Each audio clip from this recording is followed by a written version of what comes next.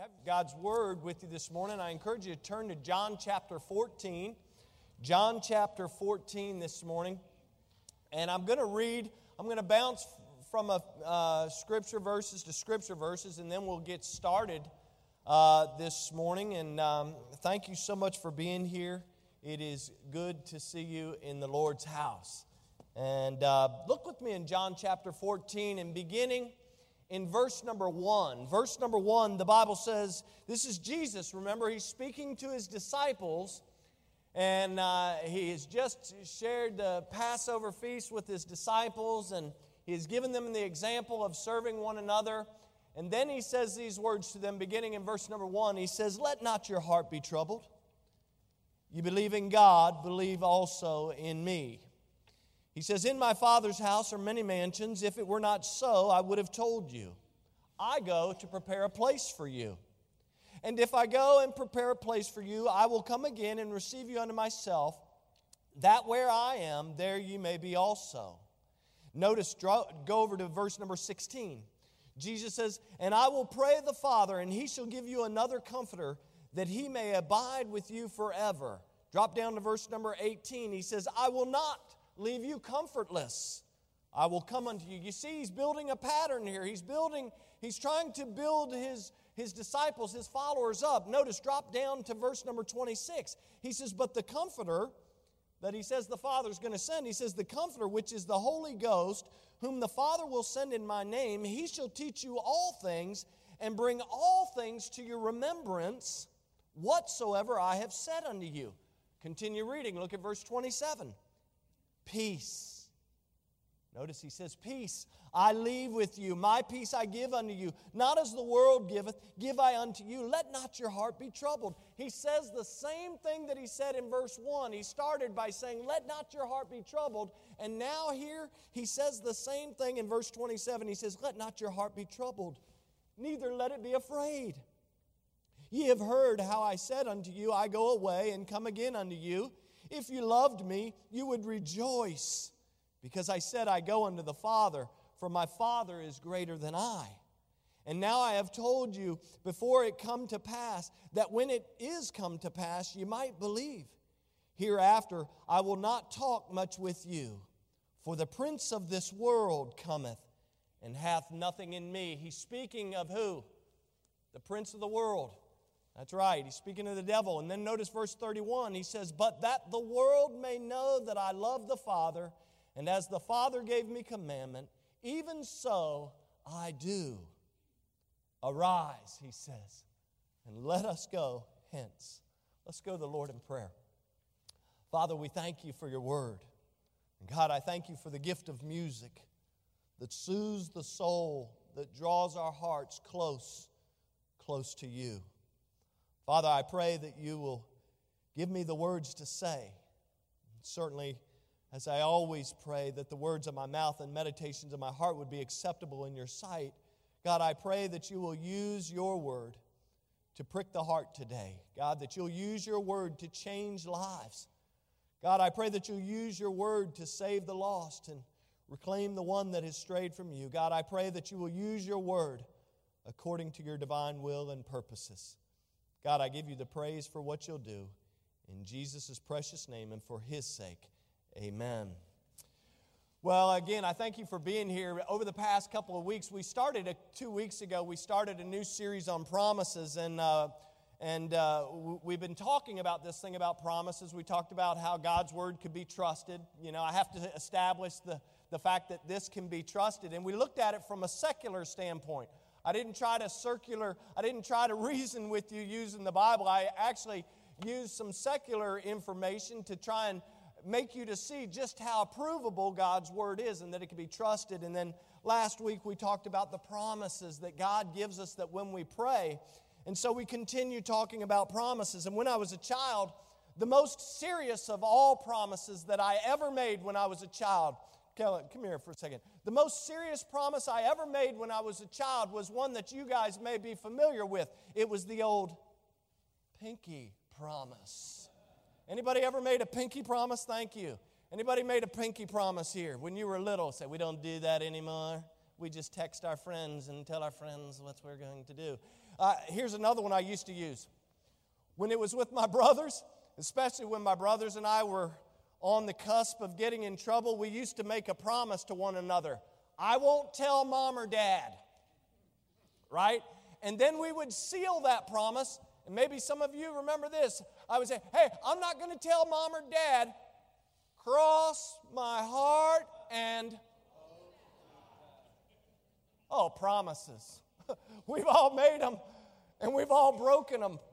I was like looking a couple weeks ago. I said, how many have broken promises? And I looked out, and some people were like, I don't think I ever broke a promise. Congratulations.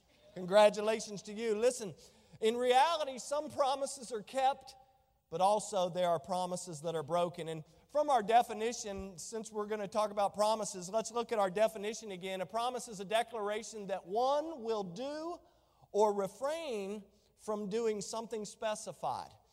And that a promise, notice it says a promise is a legally binding declaration that gives the person to whom it is made the right to expect or to claim the performance or forbearance of a specified act. But here's the thing. A promise is dependent, or here, a better way of saying it, a promise is only as good as the one making the promise. Right? If you make me a promise, how I respond doesn't matter at all. If you say you're going to do something, the promise is incumbent upon you. And so a promise is only as good as the person making the promise. Whether it's a pinky promise, whether it's a cross my heart and hope to die promise, it's only as good as the one making it. And so this morning I want to talk to you about really one of the most precious promises that we have from God's Word. And we have a lot. By the way, there are over 8,810 promises in God's Word. Is that enough? I mean, wouldn't it have been good if it was just one? But we got over 8,800 promises in God's Word. But I want to talk to you about one of the most precious promises. And if you didn't pick it up when I was reading Scripture, it's the promise of peace. The promise of peace today.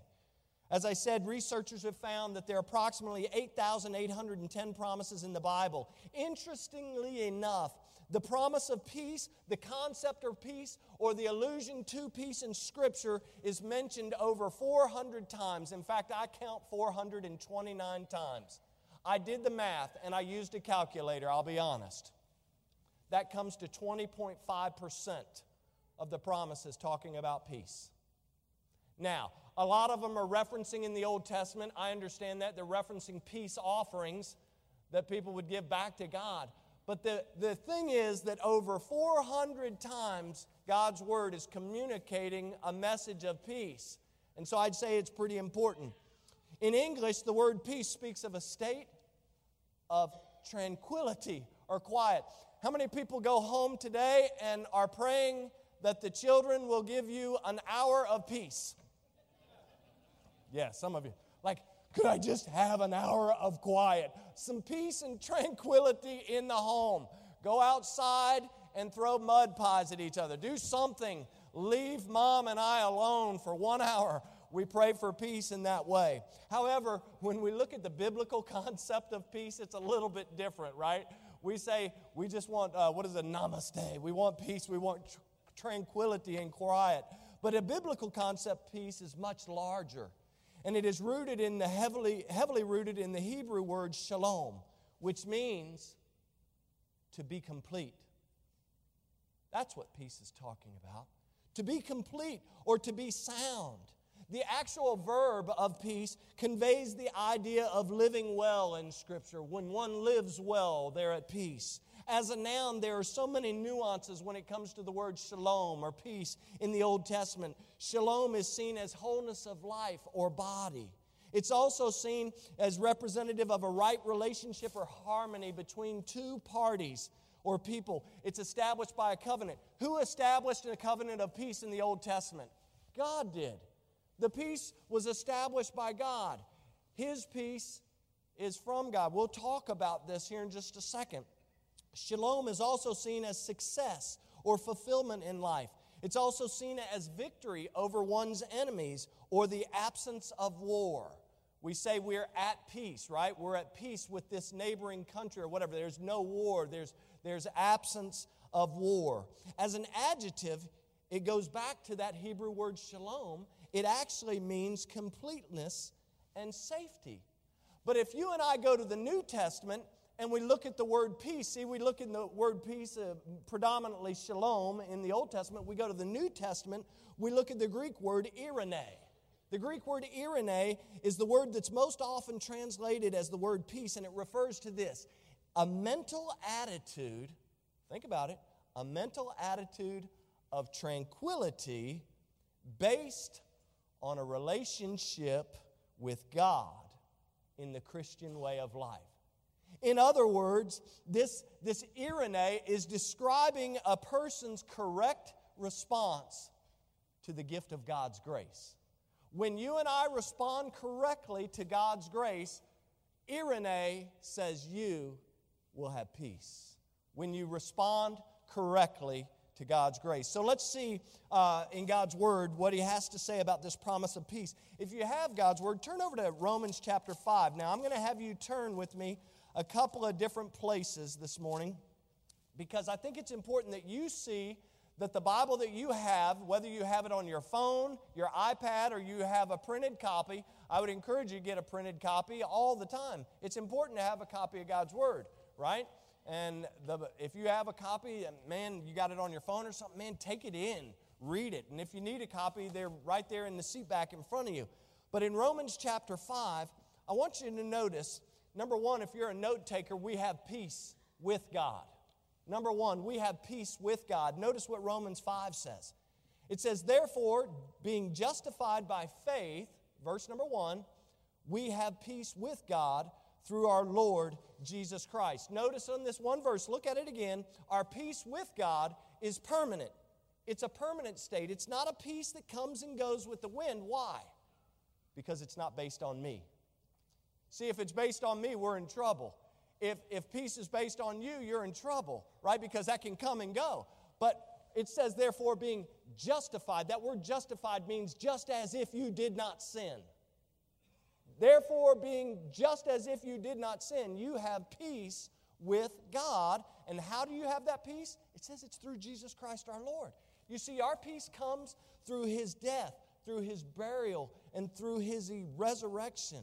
Listen, His finished work on the cross and through the grave and everything provides our entryway to this thing called peace.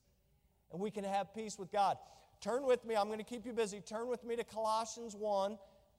And you'll find that just past the book of Ephesians, Philippians, because I want you to look at Ephesians too. It's important that we see these verses, because I just said that His finished work is what provides you and I our entryway into peace. And so look at what Colossians 1 has to say. Notice verse number 19.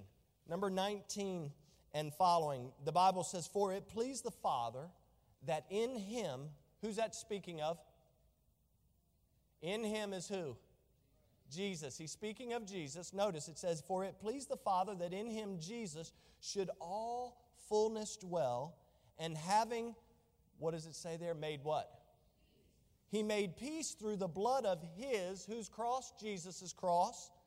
By Him, Jesus, again, every time you see He or Him or His, insert in your mind and in your heart, Jesus, because that's who it's speaking of. Notice it says, by Him to reconcile all things unto Himself. By Him, I say, whether they be things in earth or things in heaven. And so look there in verse number 20 again. Notice, you see the word there? It says reconcile. The word reconcile means to restore a friendly relationship. If you look in an English dictionary, it means to restore a friendly relationship. But biblically, it means to end the estrangement that was caused by original sin. So the point is that to reconcile, that is the reward, so to speak, from atonement. Jesus paid the price, right? He atoned for my sin and your sin and the sin of the world. And because He did that, because He offered Himself as a sacrifice for the sins of the world, 1 John 1:2 tells us, not just me, not just you, for the sins of the world, whosoever shall call upon the name of the Lord, the Bible says He reconciled all things to Himself. This is what He does. He is the peacemaker. We can be encouraged this morning, folks. I'm encouraged because my peace isn't based on something. It's based on someone. and His name is Jesus. Look back two pages. I'm sure if it's 1, 2, well, actually 3 for me. 3 pages to Ephesians chapter 2. Ephesians chapter 2. This is good for us to see. We have peace with God, but why do we have peace with God? Look at Ephesians chapter 2. The Bible, beginning in verse number 12. It says, the Apostle Paul, writing to the saints at Ephesus, he says that at that time ye were without Christ. He's alluding to a time before they had Jesus Christ in their life. He says, at that time that you were without Christ, being aliens from the commonwealth of Israel and strangers from the covenants of what?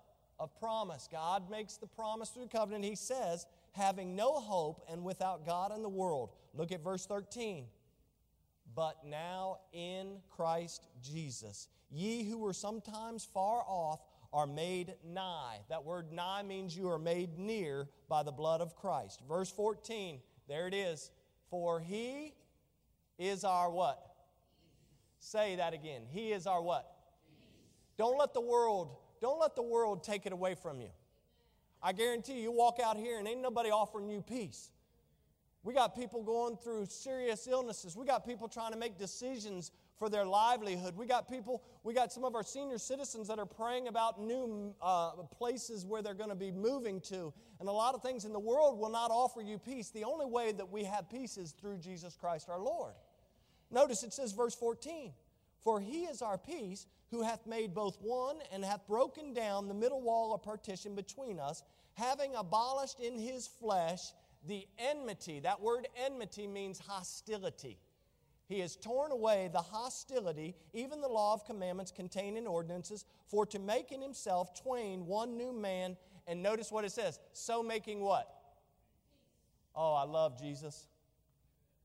He is my peacemaker. He is my peace. I was finishing our class this morning. You think about in Luke chapter 2 and verse number 14. And guys, I didn't give you this verse, but that's where the angels declare peace and goodwill towards men. When Jesus had been born in Bethlehem, they said peace came into the world. Harmony broke through and came. Oh, what a wonderful thought to think about our peace through Jesus Christ. Back to our verses. Sorry, guys, that I did that to you. Back in verse number 16. And that He might reconcile, there's that word reconcile again, that He might reconcile both unto God in one body by the cross, having slain there it is again, the hostility or enmity thereby. And notice verse 17, and came, and what did He also do? He came and He preached peace to you which were afar off, and to them that were nigh. Oh, folks, Jesus is the peace that surpasses all understanding. You go out here into the world and you tell them that Jesus is your peace, they will look at you kind of funny. They'll be like, yeah, up there goes another cuckoo bird. Hey, I'll be a cuckoo bird all day long. My wife says I'm a cuckoo bird anyway, right? It doesn't matter if somebody out the door tells me I'm a cuckoo bird. That's okay, because one day, soon and very soon, this 53, almost 3-year-old man is going to go see the King. The same King who's my peace today will be my peace forevermore. Listen, I don't know about you, but I'm thankful that the peace that I have with God isn't based on what I do or what I say. It is based on Jesus Christ, and it has been given freely. It didn't cost you a thing. Jesus didn't say, hey, whosoever shall call upon me and give $1,000 to my church will be saved. He didn't say that. He said, for whosoever will call upon the name of the Lord shall be saved. It didn't cost you a thing. Oh, it might cost you something to live for God. Oh, listen, He doesn't want us just to reap the reward and do nothing with it. He doesn't want us to stay the same. He wants us to be changed. And so there's this peace. There's only one prerequisite I put in my notes. There's only one prerequisite for peace with God, and that's peace, and that's faith.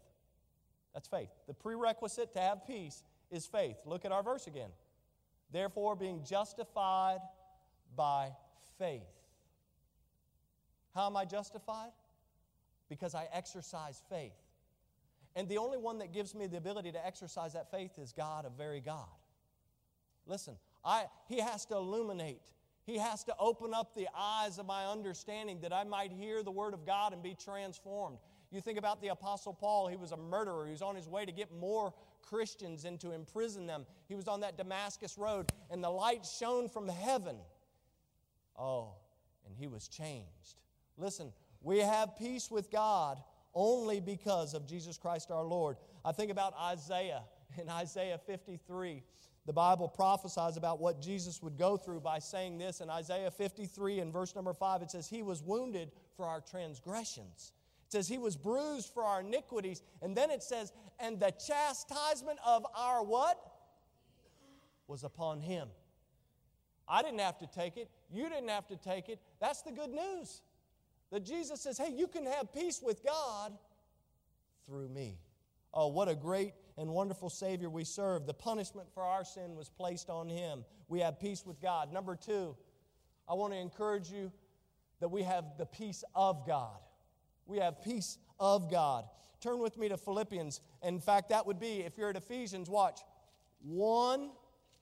2 pages, not making you do a lot of work today, 2 pages over to Philippians chapter 4. Philippians chapter 4, I want you to notice one verse.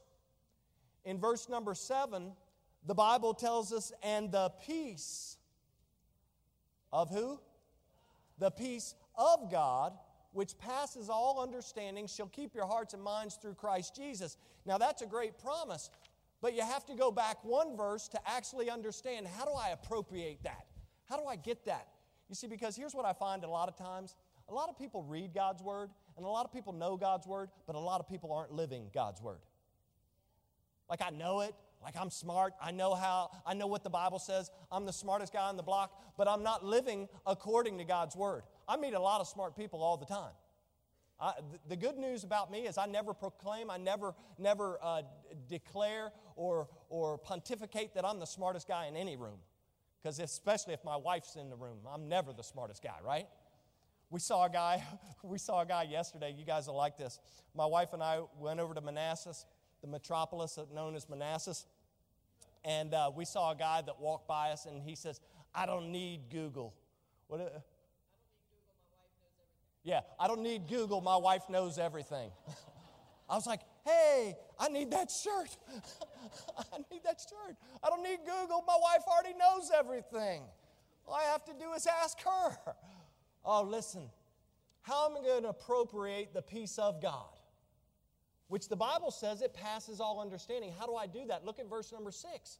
In verse number 6 of Philippians 4, the Bible says, be careful for nothing. What are you facing today? It falls in this category. Be careful for nothing. It says, but in, what does this say? Someone help me out. In what? Everything. That means what? Yeah, I got news for you. The Greek actually means everything. It's not some rocket science here. When it says in everything, by prayer and supplication with thanksgiving, let your requests be made known unto God. That's exactly what it means. And then the following verse says, and the peace of God which passes all understanding shall keep your hearts and minds through Christ Jesus, right? And so we have to look at verse 6 to know how to appropriate the peace of God. And so a couple of little fun facts for you. Look at verse 6 again. Notice it says, be careful for nothing. I put down in my notes, why worry? Anybody a worrier today? Why worry? Because my Bible says, be careful for nothing. But in everything by prayer and supplication with thanksgiving, let your requests be made known unto God. Why? Why am I going to let the stinking, lying, murderous devil get me off track with a whole bunch of worry all the time, 24/7? By the way, I've been there, done that. And I had to learn to kick him out of my mind. I had to learn to kick him out of my life. Hey, you know you can do that, not because you're strong, but because he is strong. And the Bible says, greater is he that is in you than he that's in the world. The Bible says, seek ye first the kingdom of God and his righteousness, then all these things shall be added unto you. That's Matthew 6:33. We're always worried about where our next meal is going to come from, where the roof over our head is going to come from, what kind of car we're going to drive, what kind of clothes we're going to have Gordon was teaching the other night, right? We're always worrying about these things. But the Bible says, seek ye first. Get the focus where it needs to be, and then let God take care of the rest. Isaiah 26:3. I tell people this all the time. A lot of people say, oh, the pastor's just giving me a verse. You see, I give you verses because I actually believe the verses. The Bible says in Isaiah 26:3, "Thou wilt keep him in perfect peace, whose mind is stayed on thee." Why? Look at the colon. Why? Because he trusteth in thee. Oh, if I need peace today, I need to keep my mind focused on Jesus instead of my own self and my own abilities. Philippians 4:19, "But my God shall supply all your" what? Need according to His riches in glory by Christ Jesus. By the way, I want to caution you. Look at the verse again. It says, "My God shall supply all your..." Yeah, that's the hard part of that verse.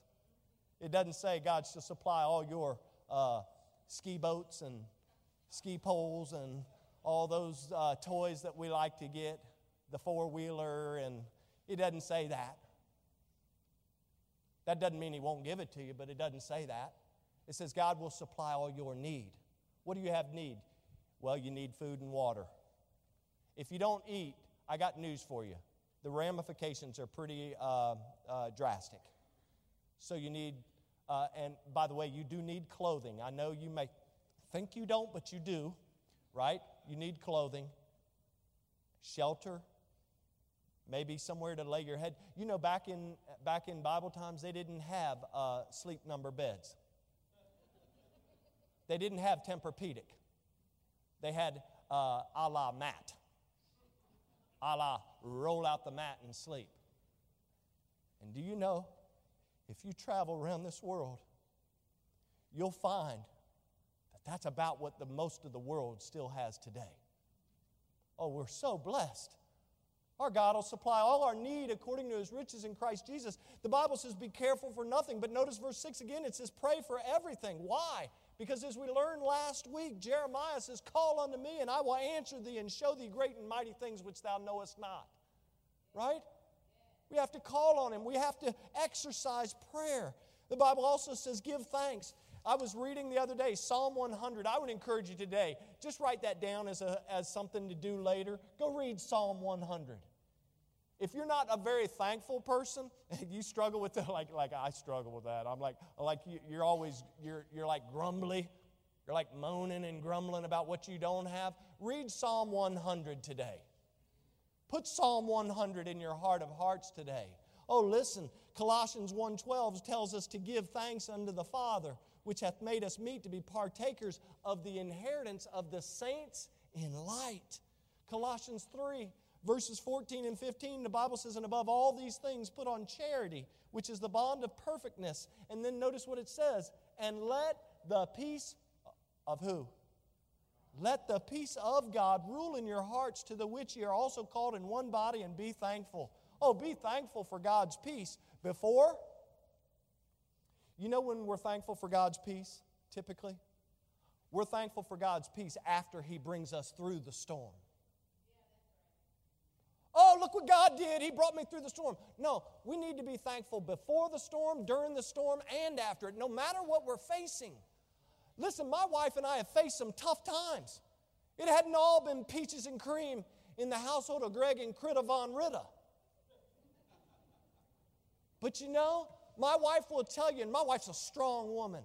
I'm so thankful for her. She's a strong woman. Sometimes, a little strong to me. Has to lay it down to me. I'm a little thick up here sometimes. I have to go through remedial training. It's okay. It's okay. All right, I'm still breathing. I'm still breathing. We've been through some rough times, but there's one thing I can tell you with all my heart, that God has never left us. He's been with us in the valley. He's been with us on the mountaintop. When I thought I was dying, there have been times, if you don't know my story, there were times that I thought I was dying, especially in 2007. My wife will tell you, I cried out to God for 7 hours. As for 7 hours straight, I had dry heave after dry heave after dry heave. I thought I was dying. I had cryptosporidium. I forget all the other stuff I had. Cryptosporidium was enough. what was the other stuff I had? I can't even remember it. I'll remember it tonight at about 2 in the morning. I had so many diagnoses that when they came and brought me pain medicine, I cried and told the nurse, please don't put that in my IV. I will be sick. And she looked at me and said, you're delirious. You don't know what you need. And she put that thing in, and about 30 seconds later, I started 7 hours of nonstop sickness. I cried out to God. But one thing I know is that God never left me. He never forsook me. And He brought me through it. He brought me through it. What a sense of humor He must have. Or else He said, I'm not ready for you. I got more for you to do, right? I got more for you to do. Oh, listen, we have peace with God. We have peace of God. Our peace with God is a matter of the heart and full fellowship with Him. And the peace of God is the legacy that I have and that you have in Jesus Christ. John 14:27, Jesus said this. He said, my peace I give unto you. He told His disciples, and by the way, if you're a disciple or a Christ follower, the promise is just as good for you as it was for His disciples of old when He says, my peace I give unto you. He's saying it to you today. You can have peace with God, and you can have the peace of God. And then lastly, this morning, we have peace from God. Over and over, and we don't have time to search the Scriptures, but in Romans chapter 1 and verse number 7, I'll give you an example. The Apostle Paul here in his greeting to the church at Rome, in which he does the same to the church at Corinth, the church at Galatia, the church at Ephesus, the church at Philippi, the church at Colossae, the church at Thessalonica. The point is, this is a real thing with Paul, that every time he wrote a letter to these churches, notice what he says. Here's an example in Romans 1 in verse number 7. He says, to all that be in Rome, beloved of God, called to be saints, grace to you, and what does he say? And peace from God, our Father and the Lord Jesus Christ. Listen, Romans 8:6 says, for to be carnally minded is death, but to be spiritually minded is life and peace. Oh, we have peace with God. We have the peace of God. And Paul is reminding you and me and saints everywhere that we have peace from God. The source of our peace, if you're a note taker, is God. The source of our peace is none other than God. He is Jehovah Shalom. I just like saying that. I was walking around the other day. I was just like, Jehovah Shalom. Jehovah Shalom. And if you know me, I was like changing my inflection and my, I was trying to be very old school with it and sound. Just think about that today. Your peace is God. Jehovah Shalom. Oh, what a promise from God. He's the beginning and the ending. He is the Alpha and the Omega. He is our great I am. Galatians 5:22 teaches you and I that peace is an aspect of the fruit of the Spirit that we have residing inside of us, the Holy Spirit of God. It is a fruit of the Spirit. After sharing many lessons in John chapter 13 through John chapter 16, Jesus is teaching lessons, He's teaching thoughts, He's teaching promises to His disciples. And then He gets to the very end of John chapter 16. If you know those texts, John 13, 14, 15, He gets to John chapter 16, and He actually tells His disciples, He says, I got some good news and some bad news. He said, I've already told you, be servants. I've already told you not to be troubled, that I'm going to go prepare a place for you. And if I go to prepare a place for you, I'm going to come again. And I told you that I'm the vine, you're the branches. He's sharing all the good news. Then he gets to chapter 16 and says, oh, by the way, the world will kill you. They hated me, and they're going to hate you for your faith. And the world will think they're doing the world a favor when they put you to death. But you get down to the last part of chapter 16. That's a feel-good message there at the beginning of John chapter 16. But you get to the very end of John chapter 16 and verse number 33. Notice what Jesus wraps it all up with. When He says in verse number 33, He says, these things have I spoken unto you, that in me you might have what? You think He was concerned about His followers understanding the peace that they have? through Him. He says, I have told all these things, I've spoken unto you that in me you might have peace. In the world, notice He says, in the world you're going to have what? Tribulation. But be of good cheer. I have overcome the world. You see, the world can neither give us peace and the world can't take it away. Don't let them take it away. Oh, they'll try. But our spiritual peace doesn't come from any performance of duties. It doesn't come from any service. It doesn't come from your church attendance. By the way, you ask me, I say you ought to be in the church every time the doors are open. You say, well, that's what you're going to say, you're the pastor. No, the Bible says, forsake not the assembling of themselves together, as the manner of some is, but even so much more as you see the day approaching. See, God knows that as the days wax on, the world is going to try and trick us and tell us that we don't need to be together. Oh, but we do. We need to be together to encourage one another so that we don't walk out of this place without peace, that we are reminded each and every day. Oh, He is the substance and sum total of our peace. He's the source of our peace. Secondly, there I would say He's the supply of our peace is unending. I was reading in Job chapter 38 the other day, and if you read from verses 19 to 23, you have to really get into the passage. But those verses there remind us that God's peace is full and that it's reserved for us for all time. You think about Isaiah in 9, verse number 6, the Bible says that it prophesies about Jesus being our peace. But in verse number 7, the Bible promises that the increase, His government will increase. And notice what it also says here. It says, of the increase of His government and what? Peace, there shall be what? It's unending. His peace will last forever. Hey, guess what? One day, He's going to put an end to all this foolishness. One day, the eastern sky will break open, and that old pale rider will come on that white horse. Oh, man. You don't like horses? I do.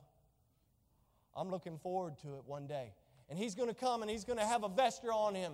And it's going to say, Lord of Lords, King of Kings, and Lord of Lords. And He's going to put an end to all this foolishness. He's going to put an end to the wiles and the methods of the devil once and for all. Oh, what a day that will be when Jesus returns. His peace is unending. And then the surety of our peace and all of God's promises, I know from Scripture, the Bible says they never will fail. In fact, Psalm 119 and 165 says, great peace have they which love Thy law.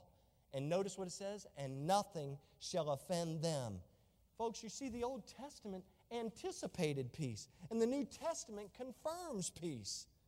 God said in Jeremiah 29, for I know the thoughts that I think towards you. What does He say? What are those thoughts? He says, I know the thoughts that I think towards you, saith the Lord. Thoughts of what?